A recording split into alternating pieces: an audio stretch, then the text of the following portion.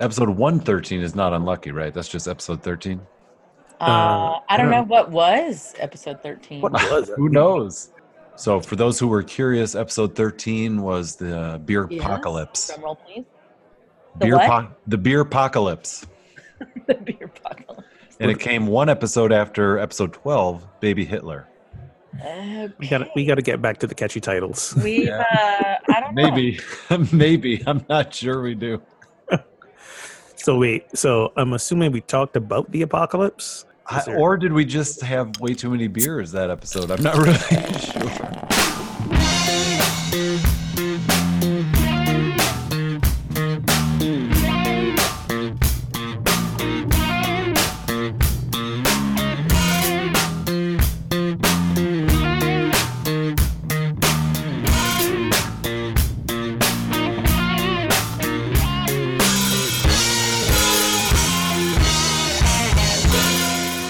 Welcome to episode 113 of Pub Theology Live, a weekly conversation on life and faith over a craft brewed pint, a fine wine, or whatever happens to be in your glass. Of course, you can catch new episodes weekly as the Reverends Shannon Meacham, Ogun Holder, and yours truly, Brian Burkhoff, address and engage what's happening through a theological lens, usually with a good brew in hand.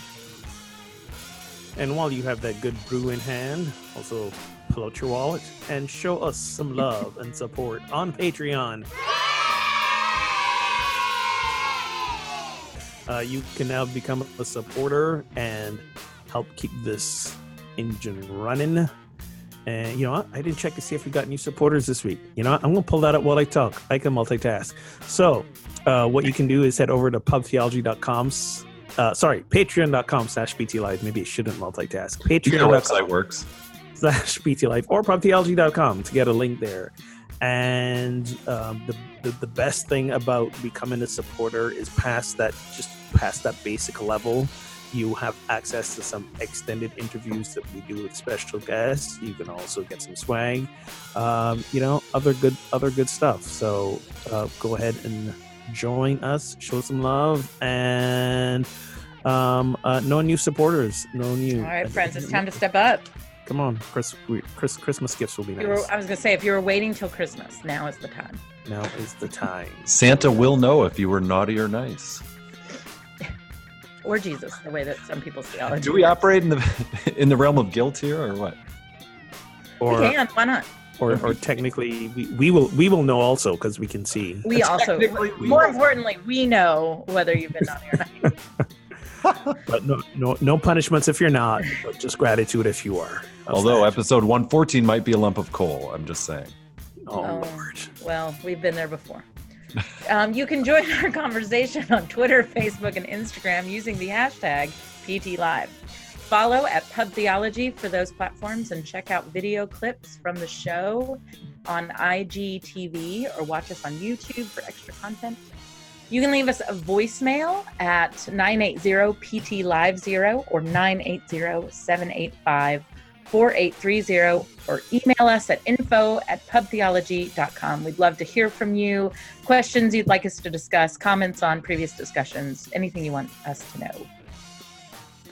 Today we discuss Christmas, favorite movies, favorite movies and traditions, how to find spiritual meaning and depth amid all the commercialism, and we may even dip our toes into some theology around the incarnation. Why should? What do you mean we may dip our toes? Isn't that the whole point of this podcast? We've got the name theology in the title. Look, I put may there because I know like Christmas movies and or commercialism could just take us sideways, and we may never get that far. So I don't want to overpromise. Oh, geez. Okay, you're right. Under promise and over deliver. Good point. Thank you. By the way, what are you drinking today, Ogun? My usual holiday fare, rum-soaked eggnog. Rum-soaked eggnog. Yeah. Sorry, I had it soaked in eggnog. I had it sitting in my little ice bucket, keeping chill there. Rum-soaked eggnog. Yeah. Nice. Excellent. Although the ratios that I have is more like eggnog soaked rum. Right. Sure. Yeah. We had a bunch of like Christmas oriented beer and I was like, oh yay, I'll drink Christmas beer. And then we drank it all this weekend. So I'm drinking, which I've, I had on the show before, but the Lagunitas little something something. But for me it fits, like a little something something for Christmas. Here we go. There you go. Here we Little go. something something mail. It's one of my favorites, I have to say. It's a good one. It is a good one. It is a good one. I am drinking today the Sky High Rye Pale Ale from Arcadia Brewing in Kalamazoo, and I did notice that our friends at Arcadia liked our Facebook or our Instagram post of this. So Nice. thank you, friends, for brewing a good beer, and maybe they'll even tune into an episode. You never know. Absolutely. We'd love to have them. All right. So if you have a Christmas tree, do you tend to put white lights on it or colored lights? And do you feel strongly about it? No. Third option. Yeah. Wait, what? No, yes. Which one? Which one are you going there for, Shannon? What was your third option? No lights? No, both. Both. See, we have both. Yeah. We do have both. Both. I didn't here's even why. see that as an option. Well, so I am allergic to pine. So I'm allergic to the pine sap. So I cannot have a live Christmas tree, which makes me extremely sad, like beyond sad. But I am deathly allergic. Anyway, I would have this upper respiratory infection every Christmas that I had real greens in the house. So I had to do away with it finally. And so I did. So we had a pre-lit white tree that somebody gave us, like a green tree with white lights. Let me clarify. Understood. Right. And it was pre-lit. And through the years, some of those lights have gone out. So we filled it in with color lights, but there's still sporadic white lights in it.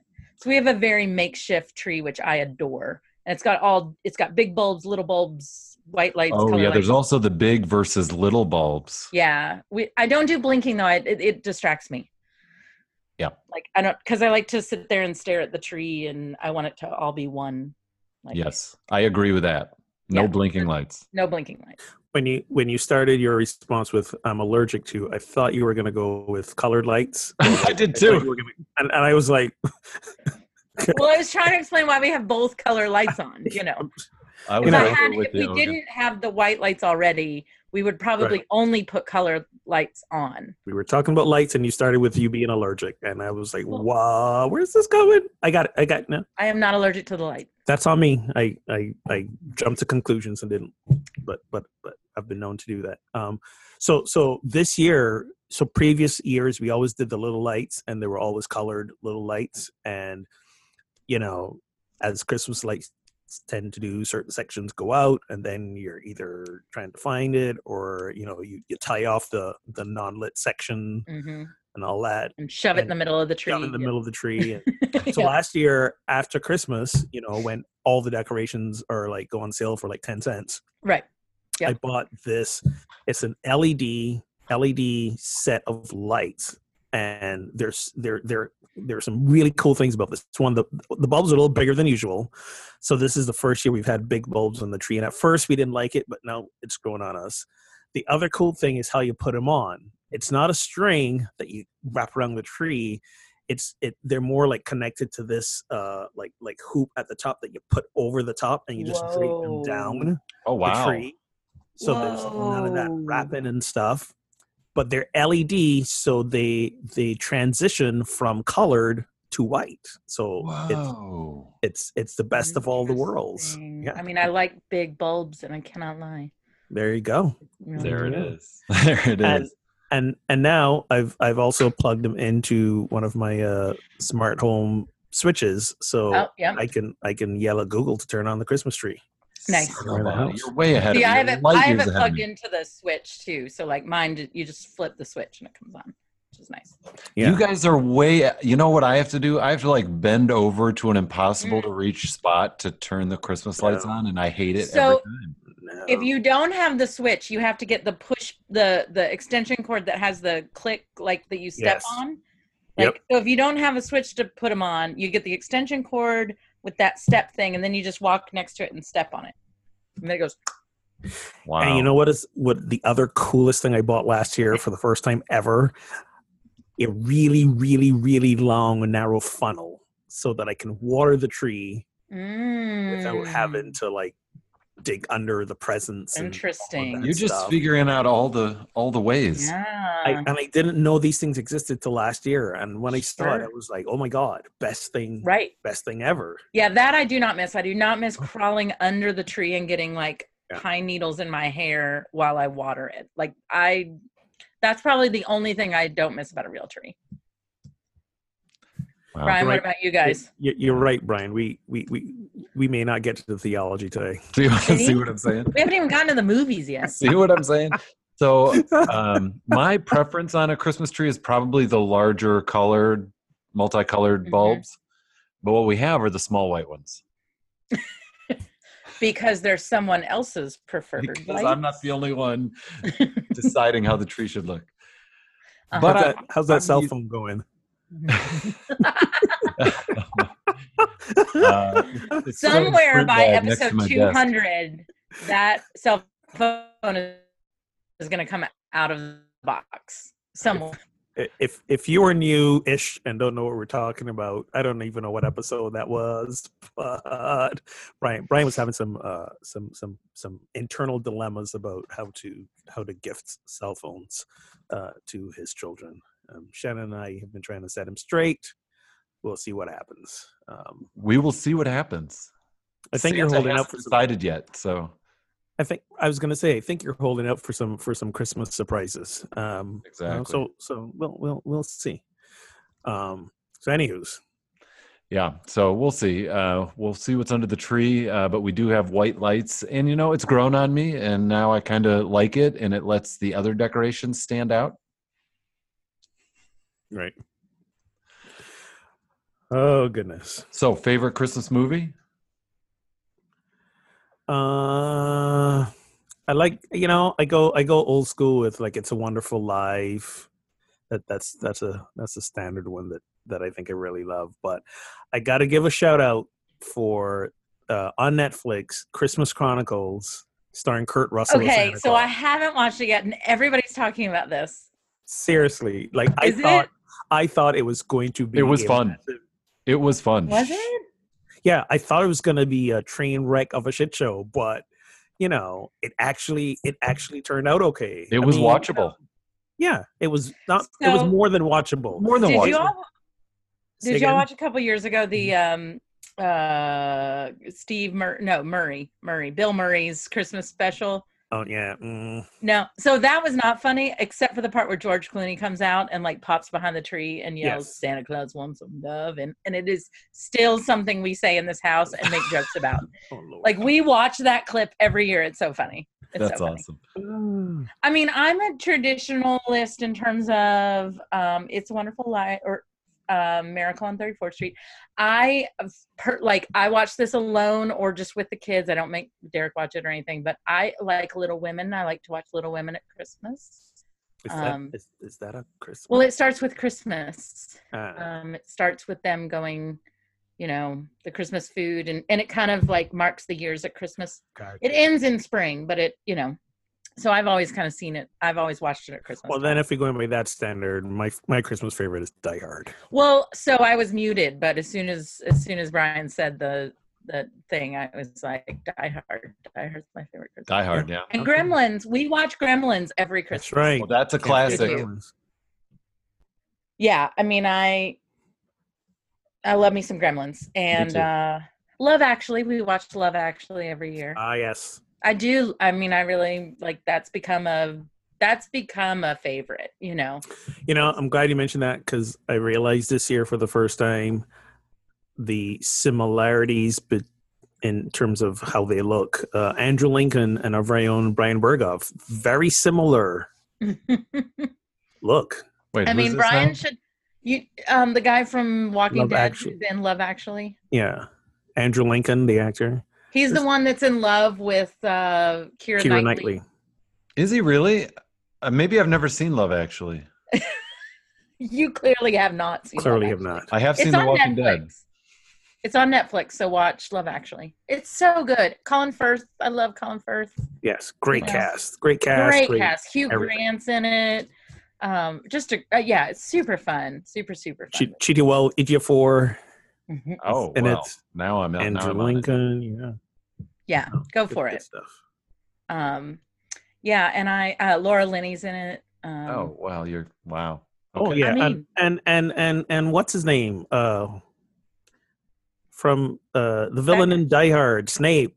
Yes. Alan Rickman. Alan There you go. Rickman's in it. Yeah. Alan Rickman's in R.I.P. Hmm. Yeah, I can't forget him. Yeah, I love Alan Rickman. Yeah, Really good so podcast. those are pretty standard. Oh, we watch Emmett Otter every year. I don't know what that is. You don't know what Emmett Otter is? Well, now I know what you're both getting for Christmas. Listen, man. I'm black and from the Caribbean, and I know what Emmett Otter is. How do you not Exactly. know what this is? Come on. It's a Muppet thing. It's a Muppet Yeah. thing. You're getting Emmett Otter for Christmas. Oh my lord. All right. So And a step-on thing for your Christmas tree. yes, exactly. And some colored lights. I don't know what a Land For your Rover. shed. I don't know what a Land Rover is. Do I get one for Christmas? Right. Is that how this works? That's how it would seem. And All I'm saying is that you now have a shed, which yes, you share, but you could have a little Christmas tree with some colored lights on it, and that's right. Good call. you could do this yourself. Why is there no tree in the shed? Exactly, there should be a tree in the shed. I bet you could just like walk out in your little woods area and find. I could one. probably just go out back and get one. Right, exactly. Yeah. We've solved it. Let's wrap the show up. We're Yay! good. Thanks for joining us, everyone. It's been great. Okay. Favorite Christmas movie? Home Alone. So, really, I love me some Home Alone. I love it every time. I'm just can I say? I haven't seen it in years. Yeah, I went through a serious favorite Home Alone movie time too, and I think I just soured on it. Got I got tired of the song, the "Somewhere in My Window" song. Like, I got sick of the song. All right. Ooh, Lampoon's Christmas Vacation. Can't forget Lampoon's. Oh, see, that's not my bag. I'm a fan. No. All right, I've seen let's that. move on. It's been a while. I'll just say that. But Die Hard is a Christmas movie. Bruce Willis said it. We're Yes. ending the debate right now. There it is. And then the debate. Ended. Then technically, so is Die Hard 2, but let's not speak of Die Hard. Sure. Have you seen Die Hard 2, Brian? No, and I only saw the first one a few years ago. Well, Die Hard 2 is Die Hard 1, but at an airport. Literally the same movie. It's the same Oh movie. my god. And people complained about Star Wars redoing themes. I'm like, have you seen Die Hard? Or Rocky, for that matter? Right. Like, come on. All right. All right. So moving beyond movies, do you have a favorite holiday and/or family tradition this time of year that that you just look forward to, or maybe that you miss that you used to do? I think the only thing that we've done is every year we buy an ornament, and Mhm. it's generally one that reflects or has some kind of theme around where we are currently living, because we've moved quite a few times, Right. in the last 15, 16 years. So yeah, so every year we go and buy a new ornament. I think that might be the only real tradition, or the only one thing that is a staple. Some things we do, some things we don't from year to year, but there's always the ornament. Nice. Yeah, we buy ornaments from places we visited throughout the year. So every time we visit somewhere new, we grab something, and it's nice to put on the tree, and remember. Yeah. We have an interesting. I would say neither Derek or I mean, actually, movies are a big part of our Christmas tradition. Like, we hunker down on Christmas Day and watch a bunch of movies, and because we don't get family Christmas till the day after, Right. which is both like good and bad. Honestly, like, it's a great day for us to relax, for me to recover from Christmas Eve services without having to turn on and be mom and be, Like Sure. I start with mimosas and just kind of go throughout the day Nice. with my eggnog and whatever goes in it and whatnot. And we watch movies and we relax and we chill out. And then the next day all the kids come and we, tear into stuff. So a lot of it wraps around food for me. We have sausage cheese balls for breakfast and, that's the must. Yeah, we used to make those a lot too. Yeah, that's a must for Christmas morning. There's a lot of I don't want to necessarily cook a lot on Christmas Day. So there's just a lot of charcuterie tray that sits out, and we just kind of snack throughout the day. And we do have steak dinner that night, Derek and I. My favorite new-ish Christmas Eve service or Christmas Eve tradition is that we kind of have been adopted by a parishioner and her family. And so after the second Christmas Eve service, we go to their house and we are invited into their dinner as family. Oh. And they love Derek and I, very much. And it's their adult children and their family and us. And it's a very grown up dinner, you get, everybody's dressed up, everybody's, it's just wonderful. It's a wonderful, wonderful tradition that I really enjoy. But yeah, we're really, we have a lot of traditions that I love, but that's kind of it, just people. It's all about people and who we're with for me. Sure. For sure. What about you guys, Brian? Now, do you go cut a tree down? Yeah, we usually, we do. Actually, is that a big tradition? I missed it this year. I don't remember where it was, but were you at a pub theology gathering? I came home and the tree was laying in the backyard. It had already been cut. But yeah, often we'll go out in the backwoods here and pick out a tree and cut it and haul it back home. So that's always fun to do. And then on Christmas Day, that's kind of our family time. We never have extended family stuff on Christmas Day, and our church stuff has been Christmas Eve. So we wake up and make a big breakfast, and then we do presents. Maybe they can open a couple stocking stuffer gifts right when they get up, but usually have a big breakfast and then we do our gifts, and then we just kind of lounge around, play with something new we got, play some games, and then later in the day we usually watch a movie.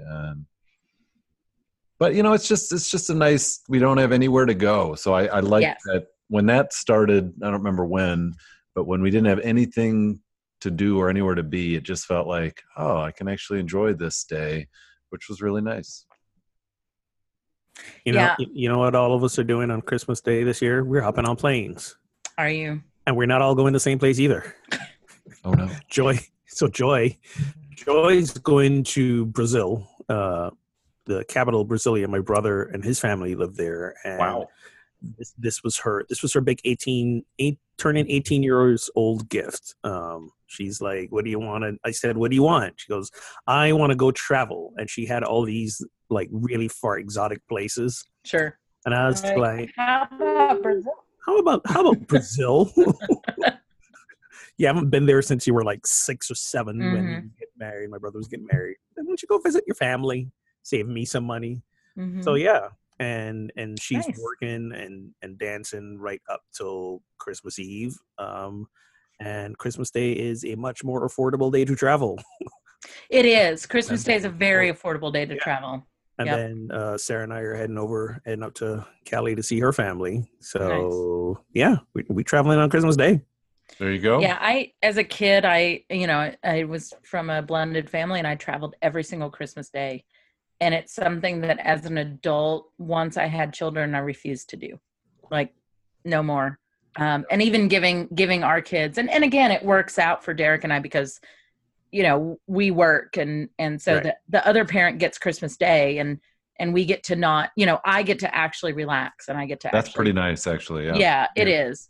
And then we, the day after we have a very clear tradition and routine. I mean, the kids, they all descend on the house at the same time and they get a pair of brand new pajamas. They change into their brand new pajamas. So everything looks like it's Christmas morning, even though it's December 26th at about 6:00 at night, Right. And it's they get to relax on Christmas Day. We get to relax on Christmas Day. They get excitement of another day. Not all your excitement's compounded. That's great. It's a good thing. They get 2 Christmases. I mean, they really get 2 Christmases versus like, here's your Christmas morning. Now go to your second Christmas day. Way better. By the way, way better. You guys's Christmas card. Oh my God. Dollop with the spoon. That was such a gorgeous picture. Yeah. My sister took that when she was here at Thanksgiving. We were taking all these regular ones and they're good, but I was like, okay, everybody jump on everybody's back. And like, we just did. And we snapped that picture and it was just wonderful. And I think it's your Facebook like profile picture right now. Profile picture or banner picture, whatever, the top of the Facebook page. But when I got it in the mail and I opened it, I was like, oh. Yeah, me too. And when I first looked at it, I'm like, wait, it looks like there's like 6 kids here. Are there more kids than I thought there were? Just because everybody's kind of like all over and. Right. But everybody's like perfectly framed and looking. Yeah, let me just say, that is a tradition. I love sending Christmas cards. Nice. I mean, and some people don't, and I'm fine with that. But I just want to put out there, like, there really are people, not only do I love sending them, I love receiving them. Oh. And like, that is a tradition that like, and again, it's not like I feel like it's dying, but I do, if you don't love it, that's fine. And if you don't love getting mine, that's fine. Recycle my Christmas card. That it really is fine. I absolutely find so much joy in sending those out and getting other people's, and that's a tradition I just will never stop. Well, doing we that. used to do it and I'll come across old ones and I'm like, oh, why don't we do this anymore? And it's been like 6 or 7 years, I think, since we've done it. And I do miss it. Yeah. Well, and part of this is, I think, I want a family picture every year. Like our dining room is family photos and there's the family photo of all of us. And then there's individuals of the kids. And so that's like having a photo shoot is something that I do every year. Nice. That's important to me. So before we move on to next questions, a couple posts from people on the social medias. Favorite Christmas movie? We got A Christmas Carol. Specifically the Mickey Mouse one. Alastair Sim, Mickey Mouse one. This person, their name is Attila. Huh, nice name, Attila. One with Patrick Stewart's good. I'm a George C. Scott diehard myself for Christmas Carol. We got Love Actually. It's actually pronounced Attila, just FYI. Attila. Friend of mine. Oh, my apologies, Attila. Attila, though, that's a great conversation starter. I know, for sure. We got Tommy with Charlie Brown Christmas, Kristen White Christmas. Carrie also with The Christmas Story and Love Actually. Go Tim, Die Hard. And we got another vote from Dory for Love Actually. And Susan over on Twitter says The Lion in Winter. I am not familiar with that one. What is The Lion in Winter? Yeah, I saw that too on Twitter. I don't know that movie. Send us the description there, Susie. And yeah, is that like thank you guys for weighing in. Yes, thank you for weighing in. I was going to say Lion in Winter. Maybe that's like Christmas in Narnia or something. I was just about to say, is that a witch in the wardrobe kind of thing? Oh, so by the way, oh my God, quick hilarious discussion. So my sister-in-law, Jennifer's sister, who also her name is also Sarah, which just lends to lots of confusion. They are very hardcore evangelical, and they don't want their little girl. She's, I want to say 6 or 7 now, maybe 8. They don't want her to read Harry Potter books at all because of the whole, witchcraft sort of. Because they want to protect her from really good stories. Yeah, exactly. So, by the way, I have 2 sisters named Sarah, so don't even. Okay, it's confusing. So Joy and I came up with a plan to get him the Harry Potter, and we're going to start with the Narnia stories, Lion, the Witch, and the Wardrobe. Oh, yeah. the creator, C.S. Lewis. Is Right. it? No, was it C.S. Yeah, Lewis? C.S. Yeah, C.S. Lewis. big hardcore Christian, Right. and this was a whole Christian mythology. Then from there, she's getting a little older. We'll go with the Hobbits. Yeah. Because Tolkien, also a big Yeah. Christian dude. So by now we're well into witchcraft. And by fantasy, all that age, she's Yeah. like got her own Kindle or device exactly, that you can just sneak it in. exactly. And then we go. Yeah. The Harry Potter. We got a whole plan laid We out. do have a I think plan. Oh goodness. It's like the Fellowship of the Ring or something. Or something. Or something, whatever. We got a plan. I've said to Joy, you are this child's only hope for any sort of normalcy and corruption. So we got to strategize. We got to strategize. I mean, not to whatever, but like most everything we have talked about, even our favorite traditions. Like, I mean, now we're three ministers talking about our favorite Christmas traditions, and I'll be really honest. Like, Christmas Eve service is not one of my favorite traditions. Like, That's because of the work night. Really? well, it's not just because, I mean, so there's the work night, I'm working aspect to it. I don't get to get my kids ready. I don't get to, have family. I'm gone most of the day, that kind of thing. But I'm also, for us at least, we have a very intimate connection in our church worship services, and there is a energy around that spirit and that connection. The newbies show up, and the people from the community show up on Christmas Eve, and you know what, which is great, and yet it changes the energy in the room. Yes. Right. And I don't enjoy myself. I don't feel free to be myself, right?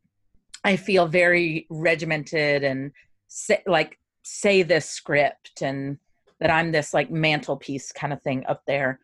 One of the things I do love, I will say this, I don't even love lighting the candles and singing Silent Night. What I do love is seeing, because I get to stand up front and I get to see, it's a very beautiful picture to watch like this room full of people holding a candle. Oh yeah, it's gorgeous. When it's dim. That's very beautiful.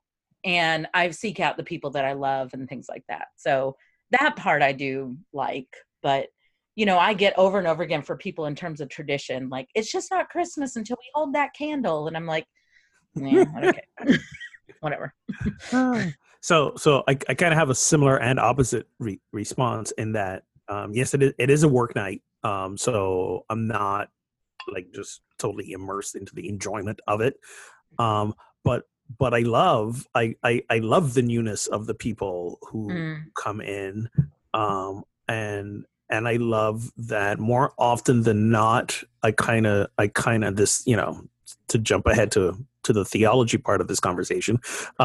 This is I also like to do the whole, demystifying a lot of the Christmas story and breaking it down, and that either startles a lot of the new folk or it really invites them in, because they're like, because for many of them, they have long let go of the belief in the little story. They just show up to church on Christmas Eve or on Easter out of habit, out of tradition, or they're making their mom happy or whatever. Yeah, family drug them there. Yeah. So for them, it's refreshing for somebody to hear a minister, intimate that no, Mary wasn't a virgin, and no, this Christmas story is all messed up. However, we can still get some value out of it, and they'll be like, "Well, that's a really nice, refreshing take." So I kind of like dispelling the myth to new people. You like to ruin Christmas for people, right? I was gonna say every damn take the year. magic out. Every damn. Just gotta let the air out of the tires. But no, it's not about ruining Christmas. It's about letting people know, hey, you don't have to throw out everything because you stop believing that this literally happened. You can still pull spirituality. You can still pull wisdom. You can still pull so much out of the story and this event without having to believe that. Here's the middle ground, sort of deal. So, but will you? So I break it apart and then put it back together. Fair enough. You're such a nine. I do some of that myself. But do you get pushback if you say Santa isn't real? Oh yeah, I can't say that out loud. You can't say No, that. you can't. No. No. Now wait, are both of Too you sacred. introverted? Or what now? Are both of you introverted? Introverts. Are you introverts? Yes. You know what? Brian when you is. take the Myers-Briggs, I'm half. Okay. Like And I mean, I only asked that because my I'm right. I'm a flaming extrovert, right? There's no doubt about that whatsoever. pun intended with the red hair. Right, with red hair. But so my energy for ministering during worship comes from the room. Like I need that room's it's not about adoration, right? I can't play in don't an need empty that. room, Midge. It can't be an empty room, Midge. Right. It can't be an empty room. Nice. Like I need I need them to be in. Let me put it that way. Yeah. Right. And so when a bunch of people come that are peripheral, that are not in, that are just sitting there, that don't want to be there, that's my energy level goes, That's, you know. I don't think that's an introvert extrovert thing. That's a public speaker thing. Okay. Okay. Because I don't know any different because I'm that way no. you know, I'm an when the as people an extrovert, that's my experience. when the people aren't engaged and in and connected with you, it's like so much harder. It's like pulling teeth to get the energy up and moving. And so I end up telling stories on Christmas Eve more. I mean, I'm a storyteller anyway, but like I'll end up telling stories in a way that will help people have a shared experience so that by the time we do get to the candle, we have bonded, right? Like, right. I mean, that's really the goal of that service, if you will, but it's different than a regular service. It is. My tradition as minister on Christmas Eve in the service is usually to read a children's story, a children's Christmas story of some sort, and make and create the message out of that. This year is the first year I will not be doing that, so it'll be interesting to see what happens. Yeah, we have two services Christmas Eve. We have a family, very kid-friendly, kid-active involvement service, and then we have a traditional service with so that's where there's one where I read the story and the contemporary team plays and the blah blah blah, and then the second is the adult sermon and the choir sings and organ and everything. Angel wings happen. Yeah, I used to do that, but that's too much work for Christmas Eve. I'm so tired at the end of the night. I'm exhausted, but that's what we couldn't fit everybody in on one service. Last year, we've always had two services, and last year, remember Christmas Eve was on a Sunday. Oh my gosh, that was the lowest attended evening worship ever. But what we did was we did Sunday morning service as usual. Mm-hmm. Did we? I think we did, and then we did one Christmas Eve service instead of doing the usual two, because I'm like, we don't need to be here. That's what I wanted them to do. Yeah, and after doing it once, after just doing one service, I was like, we doing this again next year. We did no Sunday morning service and only Sunday evening. So we did lessons and carols in the morning, and it was like one of the biggest attended days of the year.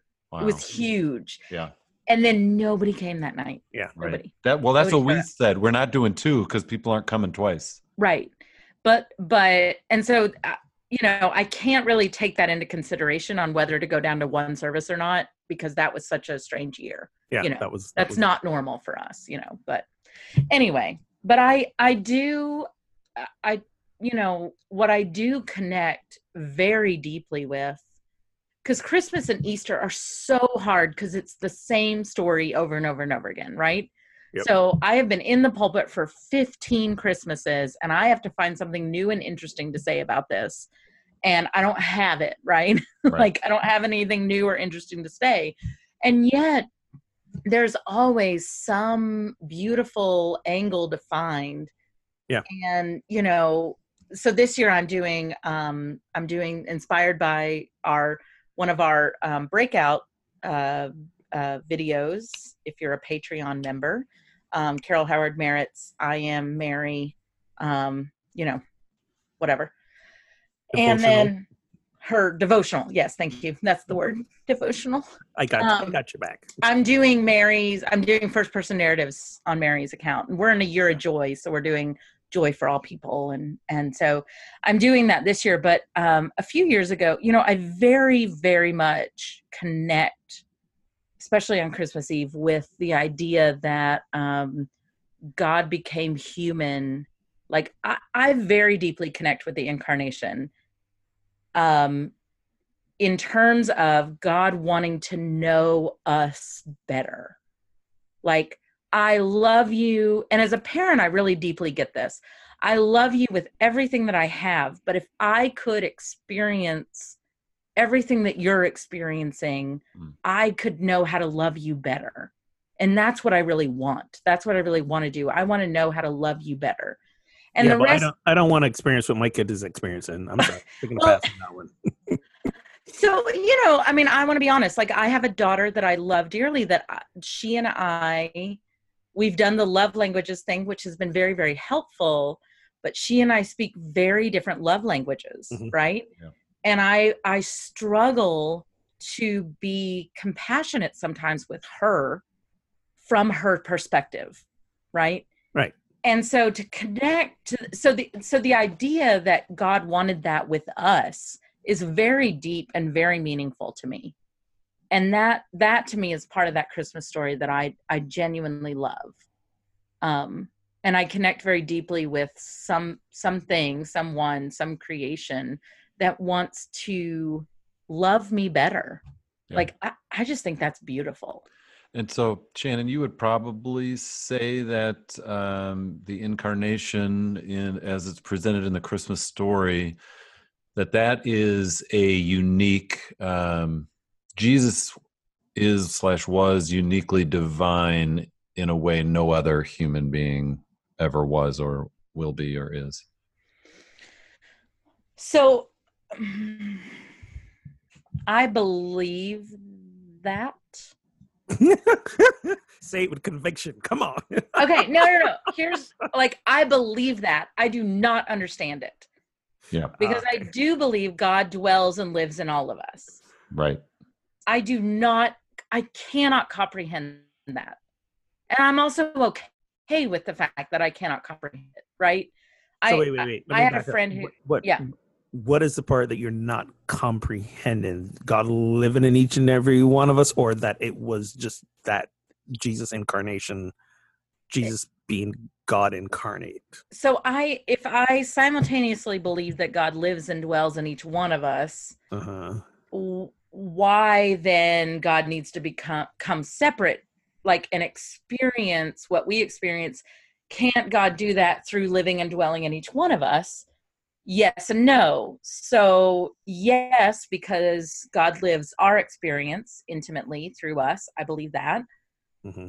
But until it's so let's go back to something hard. The moment you became a parent and your heart grew 3 sizes that day, right? Mm-hmm.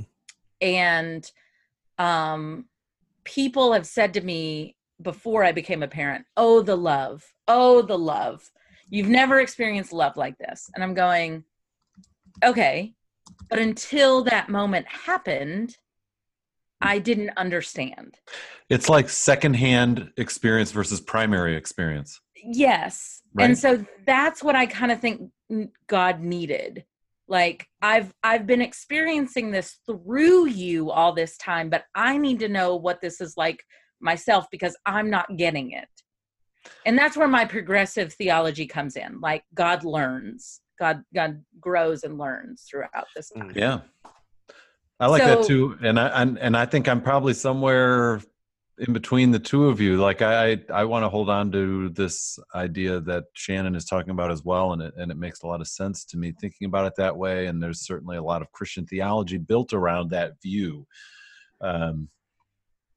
But it's tricky. Part of me also wants to go the other way and say, well, Jesus just manifested the divine at a level higher than any of us, but all of us has the capability to experience the indwelling of God in that same way. We just hadn't seen it to that level or we rarely see it at that level that we see it in Jesus, versus this is a unique historical event for all time, and it really did need angels and trumpets and wise men because it was such a historic event. Like, it's hard for me to let go of that also, and I don't know if I need to.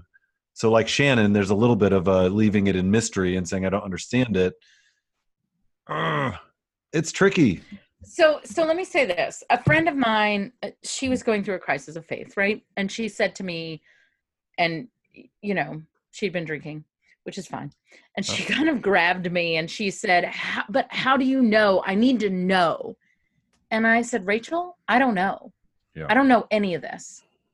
And she freaked out, by the way. She totally freaked out that a minister just said, like, I don't know. A minister of the word and sacrament. Right. There's no hope for me. And I said, no. My not knowing is hope for you. I don't know. I believe. Right? Like, I believe this is true. I don't know, but it's not, I have made peace with, and maybe it's a cop-out, but I have found peace in the fact that, like, I don't know the mind of God, and I'm fine with that. So this is what I believe, and I don't understand it, and I don't know.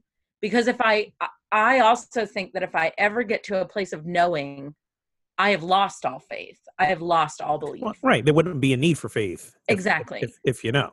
Then I'm the one saying, I am God, right? I'm claiming the mantle of God if I know. And for me, I always tell people the goal is not to know. The goal is to be comfortable in not knowing. Right. That's so I lean into my belief in, so I also can sit here and say Jesus as fully human in his life was the greatest in my maybe not. So Jesus makes sense to me, right? So this is why I'm Christian and not something else. But he is the example of which to follow in perfect humanness. I actually have issue like whether or not Jesus was perfect or blah, blah, blah. I don't really care. It's not important to my theology. Like he was, this is the example I am to follow of good, like the example of justice, the example of compassion and mercy and grace here on earth. Yeah. But as to the idea of like God being born in a child and doing that to experience life in a way that you can't from quote unquote sitting on high somewhere else. Yeah. I think that's beautiful. I think that's wonderful. So can you be fully human and not have sinned? I do sometimes wonder about that. We talk about fully human, and around this time of year, we often talk about Mary being a virgin, but we rarely talk about whether Jesus was a virgin or not, which I think most people would just default and say, absolutely. And, but if you're fully human, I'm just saying. God, I hope not. I mean, wow. Oh my goodness. So again, I think that goes back to one's definition of sin. So in my tradition, sin is not sin. Any time we forget and speak, think, or act as anything less than the divine potential that we are, then that's a sin. It's not so much, I think, in the traditional sense of disobeying God or doing something that God wouldn't approve of per se. It's just that. So when I forget that indeed in God there is no lack. God is the definition of abundance. That like this 23rd Psalm says, "Lord is my shepherd; I shall not want." When I forget that and I go into my desperation place of lack and refuse to share or refuse to be generous, then that's the sin. I've forgotten who I truly am. Yeah. I've forgotten that God is existent as me as opposed to, in me. And that as versus in language and for me makes the whole world of difference. Yes, God existed as the human Jesus. God's also existed as the human me and the human you. So for me, that's where I can go with that. So if that's the definition of sin, then yes, we've all sinned. One could argue that even Jesus has sinned because there were some things that he did that clearly were not coming from that place of, compassion, love, whatever. He was angry. There were just, beating on Yeah. people. There was a whole sort of, we can pick all these things out. And again, as I've said, that doesn't disillusion Jesus for me to the point Shannon was making. That gives me all the hope in the world. Right. That I too can be the embodiment and the full expression of the divine that Jesus was. He wasn't necessarily the unique event. He was just an extra special example, Right. that we can all follow, which makes the Christmas story that much more interesting when you gotta break it down. And I think, Brian, going back to your question, like, I think it's a great one to ask. If you cannot sin, or if you do not sin, does that actually make you fully human? I think that's an amazing question. Does sinning make you human, or does having free will make you human, which can cause sin, if you will, sure. right? And I think that where I kind of reconcile that is to say Jesus did have free will. Yeah. And, where not just the Garden of Gethsemane story, right? But the continued choice that he could do. I mean, the fact that he went off and prayed to God, being God, praying to God, that's free will, right? That's the separation that I sit there and say, then yes, fully humanity happened in him because of free will. So I think it's a wonderful question to explore. I also don't know that sin makes me human, but free will makes me human. I like that. Yeah. That's a nice take. Yeah. And then there's also the idea that, part of the advantage of seeing Mary or seeing the conception of Jesus as being holy and without a man's involvement is that it was seen as original sin was seen as passing from male to their children. And so if Jesus, wasn't in the normal progression of how humans arrive, he was somehow exempt from inheriting original sin as well. I mean, insert joke here about men and sins of the father. There you go. There you go. There you go. I mean, listen, I mean, let's just go back to that story, right? Like, let's go back to the Hebrew where Eve makes this decision and all of this blame gets put on Eve when it is in the Hebrew text, and Hebrew scholars will back me up on this, that with her husband who was with her. Like, Adam was not absent from this moment, from this story. Like, and so it's, women are not perfect and pure and all of this bullshit that we've, it's not the sin or it's not the whore or the saint, right? We're not the virgin or the whore. We're both and all and everything in between, right? For sure. And that's fine. And I don't even care if Joseph is the biological father. I don't even care if virgin means young. Like, that's where my part in this comes in of like, that goes back to that knowing versus faith part.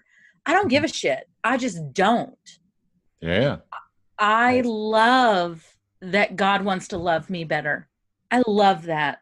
Yeah. Like, I find comfort in that. I'm elated in that because the world is hard and I believe in God and I believe in goodness and truth. And so I hear you. And so would you say that the theology of the incarnation for you feels like a core piece of what you find meaning in your Christian faith, and that maybe do you feel that might be lacking if you were considering becoming a Hindu or a Muslim or a Jew or a Buddhist? Do you feel like that intimacy piece is harder to find in some of those other traditions or comes out in other ways?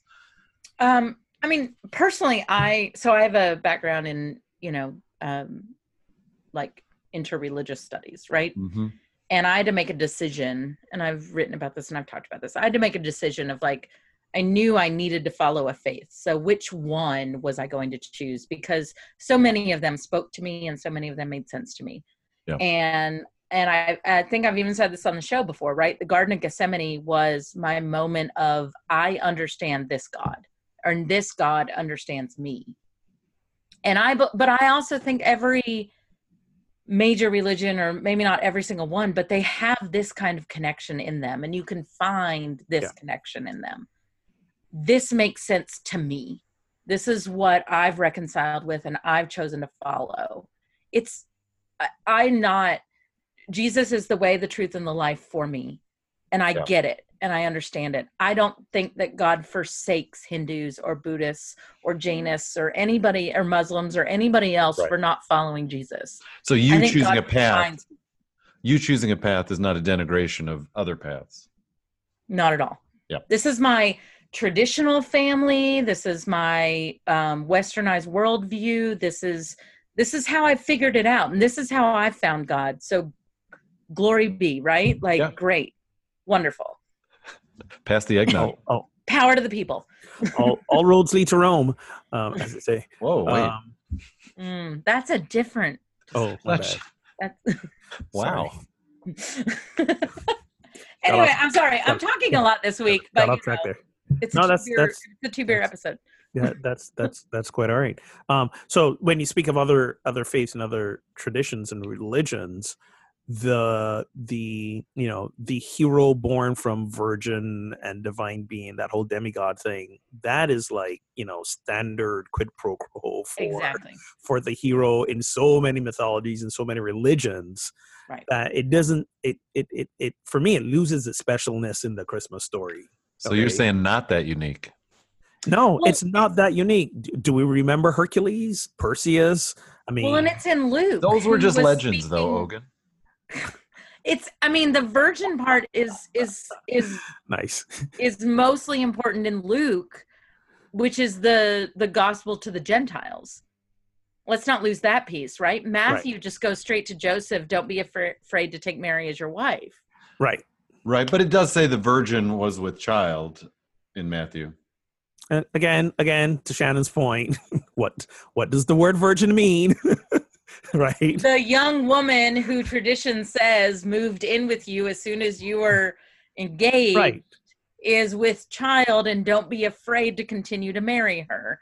And I'm fine with that. I have no issue with that whatsoever. And and perhaps let's take it to the nth extreme. Perhaps Mary was in command of her sexual agency, and she's like, you know what? I want to sleep around a little bit. Good times. Oh, I thought you were going to say she just had the power to say, I'm going solo on this one, and I'm just going to flip the switch and be pregnant. Well, So I'm not going to say that I actually disagree. I don't think Mary was in charge of her sexual agency. I'm also not going to say that Joseph was the father necessarily, because of the way that I know occupation works. Yeah, there is that story. That's right. And there was an early Christian writing in the early 2nd century accusing Jesus of having an illegitimate father, being a Roman soldier. Right. Yes. Yeah. Which, let's not lie, could very easily have happened. Very easily have happened. And because that's what occupation women were for. True enough. I think they had to clean up the Jesus story, because they elevated him to this status, post crucifixion, and they couldn't have any blemishes in the record. Well, they had to elevate it to Isaiah. They had to match it up with the prophecy. That too. Yes. That's what Matthew did. That's right. And again, I want to go back to this, though. I don't have a problem with any of that. If that diminishes my faith in Christ, then I have bigger issues. Yeah. I just want to say that out loud. Like, I don't have a problem with any of this historical argument. Right. None of this makes my faith go to disbelief. I agree. And and what I want to say to people who use the prophecies to support the Jesus story is, if you want to use a fact to support a fact, they all can't come from the same source. That's not Fox News. That's not how scientific method works. There you go. Or foxes. That's not how it works. What I Right. don't have a problem with is prophets and God even getting the message to as many people as possible and saying it in a way that will have them open their ears to listen, right? Sure. That's what I don't have a problem with. No, I don't either. And I think what's happening is the gospel writers are shaping their narratives using the texts that they know. And so they're saying, hey, Yes. where can I find something to create a powerful narrative? Well, I already know some texts and I'm going to use those. There's a text in Isaiah 61 that talks about kings coming from the east to Right. to the light which is going to dawn. It could be easy to pull out of that a story about a star and 3 magi from the east. I'm not saying that that's exactly what happened, but it's not out of the realm of good possibility that is what happened. I just think there's more important things to argue about than those. Yeah. And so I do want to ask, so you said, none of this historical stuff feels problematic. And for me either, I don't think for any of the 3 of us. I'm sure we have listeners in various places, but what do you feel like the role is as a pastor in naming some of these sort of biblical scholarship pieces that do feel problematic to traditional understandings? Does it feel appropriate to bring that up? Ogun noted that's one of the things he enjoys. I'm guessing we all have a sort of different context in which that feels more or less appropriate. Any thoughts about that? I think if we're being good pastors, so if we are sitting here as pastors who know this and have reconciled this, and to Shanna's point, still can do what we do and believe what we believe, then I think we owe it to tell people and let them know, let them make their own decisions. Because I think that when we don't do that, we are perpetuating a lot of misconception, and just outright deception. But it's Christmas, Ogun. Come on, why you got okay, right. I don't disagree, but not on Christmas Eve. Okay. I don't disagree. And people will, what I hear even in my own head right now is you're putting the myth of Christmas, even the commercial of Christmas over the actual story. And to which I say it doesn't matter, because not on Christmas Eve is not the time for me to debunk the theory. Why not? Like why not that day? Why not that day? Enjoy your present, kid. By the way, Santa's not real. Exactly. So because that reality doesn't need to come on Christmas Eve. So it's okay. Because that's traumatic. Hang on. So it's okay for that reality to come. Like so this year, Christmas Eve is on Monday. You're going to have church on Sunday. So it's okay to do that on Sunday, but not the very next day. Yes, because I know those people. And I have a relationship. I know those people and I have a relationship with those people, and we can have a conversation. And I'm glad you said that. So because of the relationship I have with the people who I pastor and I'm the minister of, this is not going to surprise them on Christmas Eve. The people who walk in you, it will surprise them. Yes. And for me, I'm like, I want to make sure that when you come on Christmas Eve and then you show up the Sunday after, you're not doubly surprised because I said something that seems counter to what I said Christmas Eve. You know what you're walking into. Yes, but here's what I need. Ogun, I need you to exist so that people that need that can go to your church. And I need people that need what I have to give to come to my church, right? Yes. I need all of us. Absolutely. I do not function within a vacuum. But what I need on Christmas Eve is it's not about perpetuating the myth. It's to lean into the parts of the story that are mysterious and that are loving and kind. And again, it's not that you're not doing that. It's just you're doing it in a different way. And this is how we're the body. This is how we work together. And I'm also giving you a hard time. I am usually gentler on Christmas Eve. Well, and it's just a matter of we lose sight of the fact that we need each other. Exactly. I need unity to exist so I can do what I do, you know? Yes. so that when they come to my church and they call me the heretic pastor, they need something a little more to meet them where they're at. And then you can send them to a church down the road that can give them that. Like, we need each other, and that's the gospel. That's the Christmas story, that we need each other. Well said. And fight me on that if you want.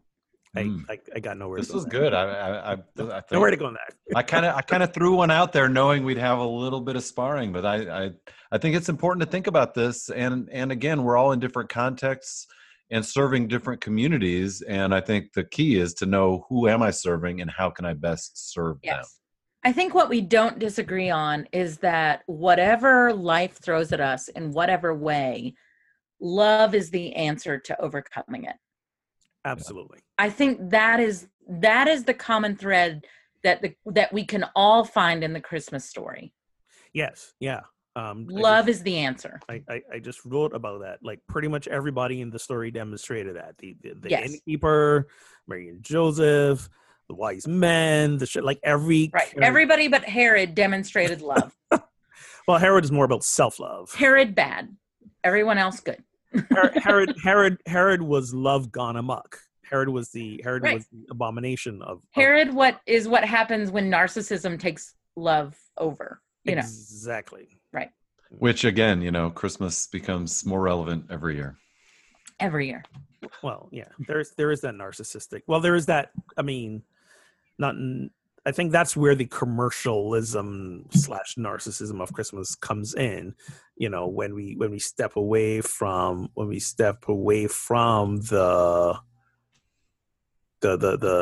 story, the message, what's behind it, and we get caught up into the egotistical gift given. I think that's the. I think that's the Herod showing up in so many ways.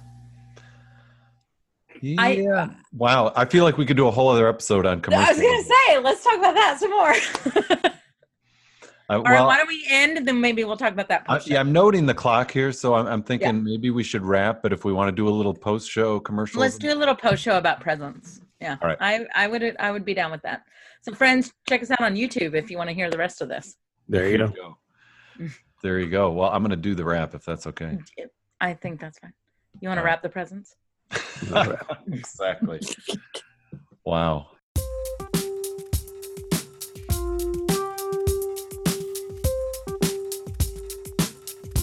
Thank you, friends, for tuning in to Pub Theology Live. You can connect, of course, and spread the word on social media. Find us on Facebook, Instagram, Twitter, and listen anytime on SoundCloud, Stitcher, Google Play Music, or iTunes. You can rate us in a number of forums. We've had people rating us positively on Facebook lately. Do it on iTunes. And you can watch us if you think you're having fun just listening. Try watching us on YouTube or IGTV. And if you'd like to find a conversation group like this in your town, check out the official directory at pubtheology.com. And if you don't see one in your neighborhood, maybe it's the Holy Spirit prompting you to start your own. You'll find some resources to do that. And don't forget to join our growing list of supporters at Patreon. Visit pubtheology.com or patreon.com/PTLive to get started. And until next time, friends, drink responsibly and keep those conversations flowing.